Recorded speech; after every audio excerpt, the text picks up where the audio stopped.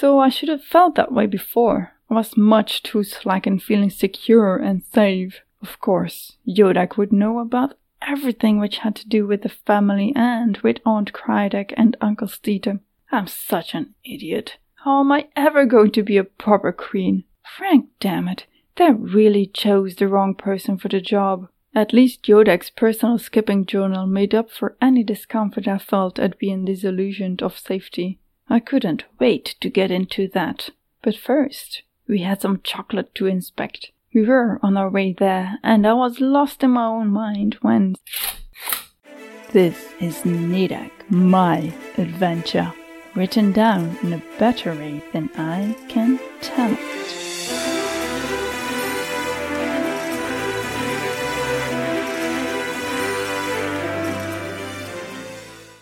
Episode 49. Frank Dammit.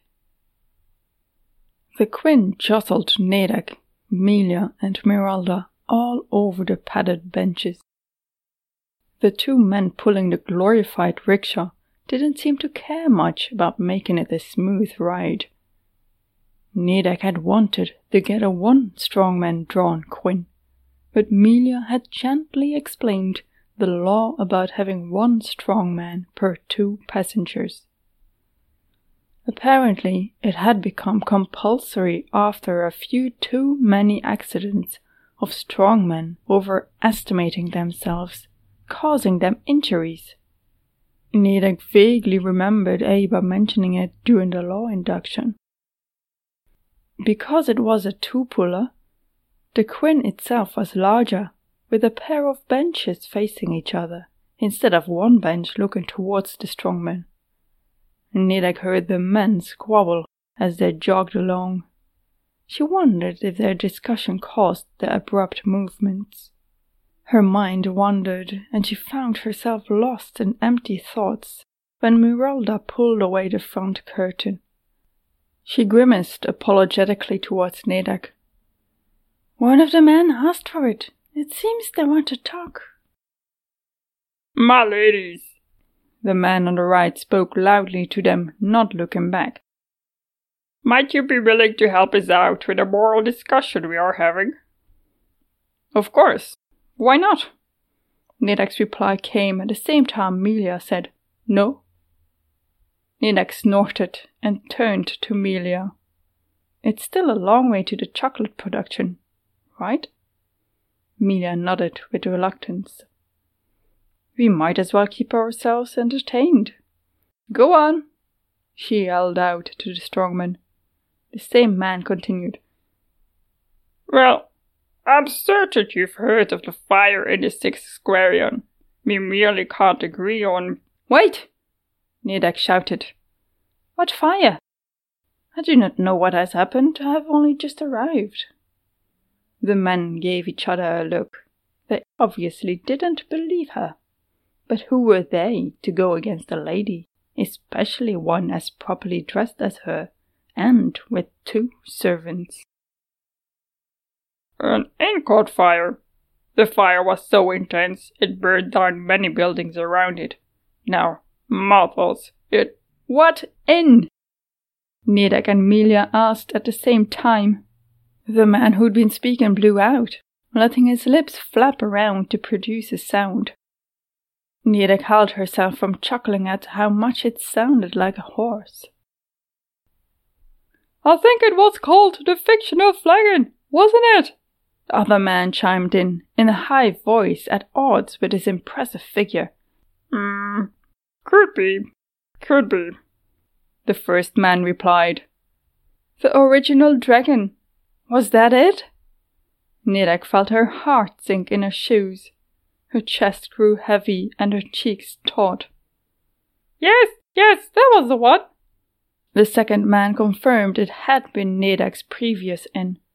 It seemed it had been a perfect idea to leave in the middle of the night. Foolish man, she thought towards the innkeeper. "Oh, my lady, do not worry. It is contained now. The fire still smoulders last I heard, but it won't spread and shouldn't kindle again. I did see the wreckage of the inn where it all started. Nothing is left. Nothing but a charred square pile, vaguely resembling a wooden base structure. You know, I am a big proponent of the new way of building, using as little wood as possible and sticking to a lot of stone. This only proves why. The inn was the only building left in that street still constructed with mostly wood. I would bet it wouldn't have burned as heavily if it had been one of the stone buildings. Because even though the ones around it did burn, their damage is much less. So I think that is quite enough, Chika, the other man interjected, the one who'd spoken first. Apologies, my ladies. My brother does like to go on. He is a quiet type, but once he starts, and especially if it's about buildings.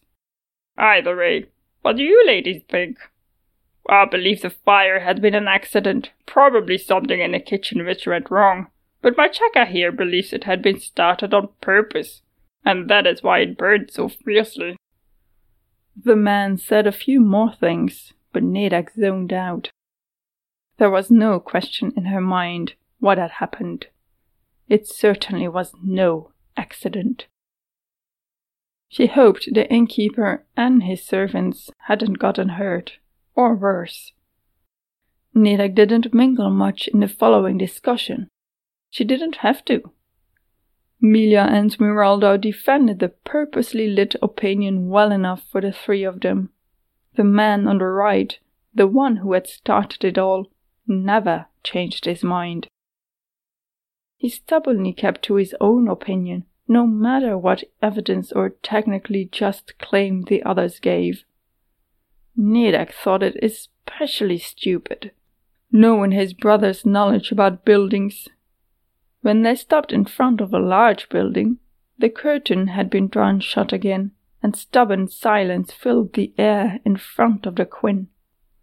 Jaka apologized for his brother's behavior and offered to refund them part of the trip. That elicited at least a grunt from the other. Nedak refused and let them keep the money. The building stretched multiple meters to either side of them, on the outside constructed of a long row of simple columns supporting an overarching ceiling. The covered area stood open, the space in between the columns easy to walk through. In awe, Nedak did so. It revealed the covered promenade. The wall across from the columns, the actual wall of the building, appeared full of drawings and paintings. Along the promenade, Nedak saw many indications of people having their sleeping places there. This was Farang's idea. Milia's voice held a measure of pride. He noticed people were sleeping outside, even in the rain. He spoke to Mistress Gradek and gained approval to allow them under the covered promenade. This building used to be an art collection house, but they moved to another place. As a tribute to that, Mistress Gradek and Master Steedham allowed any of the city's artists to add a piece to the wall when they bought the building. That's nice of them, Nedak acknowledged. Come on, let's go in. Milia fidgeted with her fingers, the nervousness Nedak had noticed during the Quinn ride suddenly peaking. Mistress, she took a deep breath. I want you to know, he could have let someone else pretend to be him to address you. But he did not. He wanted to be honest, because he believes you deserve it. And he is right about that. We spoke about this many times. Please, mistress, keep that in mind. He is not a bad man. He wants to make things right. What are you talking about? Even though Nedak had no idea what Milia meant, a feeling of dread settled over her, prickling her skin and raising the hairs on her arms. You will see, mistress. Please, remember my words. She pushed one side of the double door open. The smell of chocolate wafted in Nedak's face. She only now realized it had been there all along. No walls can keep divinity out, but now it assaulted her nostrils 10 times as much. The intensity almost overturned it from sweet, delicious heaven to an unbearable overload of sensation, enough to send the sense of smell into a panic. The room they entered obviously functioned as an entry hall. Nedak reminded herself that her aunt had received the method and recipe for chocolate making from her mother, which meant all of the procedures and ways of working would be similar to Earth's, including hygiene. The man at the desk looked up and smiled broadly. "Why, hello, Amelia! We have been expecting you and your guests." He made a deep bow. "Welcome all. I will call Ferenc. Please take a seat." He pointed towards a row of comfortable-looking chairs against the wall opposite from him. Exactly like on Earth, Nedak thought. The man reached behind him and pulled a tassel hanging from a thick cord. It didn't take long for the door next to the desk to open. If Nedak hadn't been sitting, she probably would have collapsed to the floor from all the strength, leaving her legs. Impossible. The whispered word barely came out. Ferenc smiled at her. The same smile he'd always smiled when he knew he'd done something she didn't like, but still wanted her to keep liking him. Especially paired with hunched shoulders and a tucked chin. He knew she used to think it too cute to stay upset. Nedak had always disliked the way it manipulated her, while still working to his advantage. "Frank, what? How?" She squeezed her eyes and shook her head. Not this as well. How many more emotional punches would she be able to bear until she snapped completely, until she broke and couldn't find her way back out of it? Not this. This couldn't be real. He had disappeared not long after her parents' funeral. She sometimes thought something had happened to him too. No, that's not true, she murmured. She opened her eyes, a fire awakened. I wanted to believe something happened, but in truth, I did always assume you just left me. Too much of a coward to deal with the grieving me. But you're here? How? Why? Frank, damn! I'll still curse on your name. Never been able to rid myself of that stupid habit. The smile which had been leaving him returned. You do? That's hilarious. He swallowed as he saw her face grow dark. I suppose when you do it these days, it's no longer just a jest to avoid saying God, but a genuine curse. All right. He clapped his hands together. Amelia, do you want to take your friend here to the packing station? Perhaps you ladies might be able to find something to do there. Nedak, please, if you will follow me, we have some matters to discuss. You have been listening to Nedak, Chapter 49, Frank Dammit. Narrated, adventured, and lived through by myself, Nedak. Written in the better way that I can tell it by Astrid Jeff. Don't go just yet. We've got bloopers coming up. Find us on Twitter at AstridJeff and at Nedak and Kitty. Psst. Hey. Hi. It's me. No, not Nedak. It's Astrid. Just wanted to say hello to all the new listeners and welcome to the story, even though we're nearing the end. Don't worry, we still have quite a few episodes to go. And hello to Patrick and Cheyenne. I see you. This story is a free audiobook in podcast format and it's nearing 80,000 words, which is awesome. Proper novel. It's free for everyone to listen and read on my website astridjeff.com. If you'd like to support me, of course the best way is to share the podcast around, rate and review. But now there's also the option for a small donation. The platform is called Buy Me a Coffee, but in reality for me it's more of buy me a homemade soy matcha latte, because I don't drink coffee. Bad writer. Bad writer.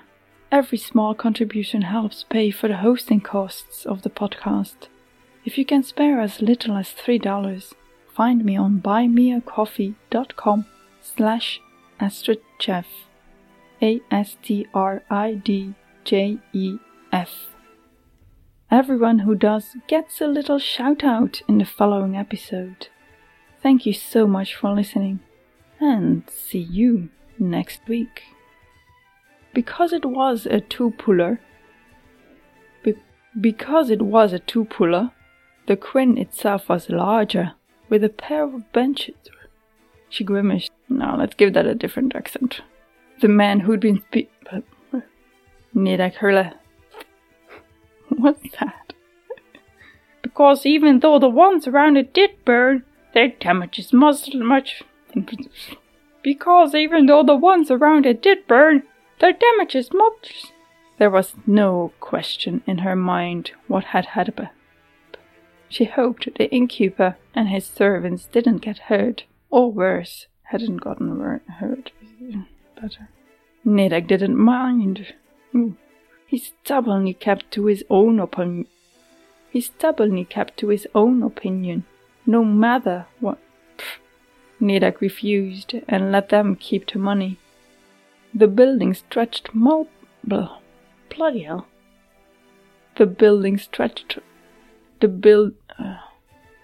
That was Farank's idea. The fuck? This was Farank's idea. What the fuck? This was Farank's idea. Fuck, I keep changing the voice.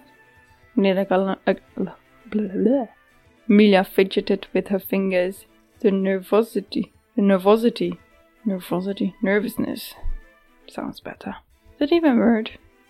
This now. Prickling her skin and raising the hairs on her the hairs on her arms? What the fuck? Prickling her skin and raising the hairs on her. Fuck! Why is this so difficult? Always has to be at least one sentence. Please, remember. The birds are happy that it rained. No, from all the strength leaving her legs. Why am I saying legs? Such a funny way.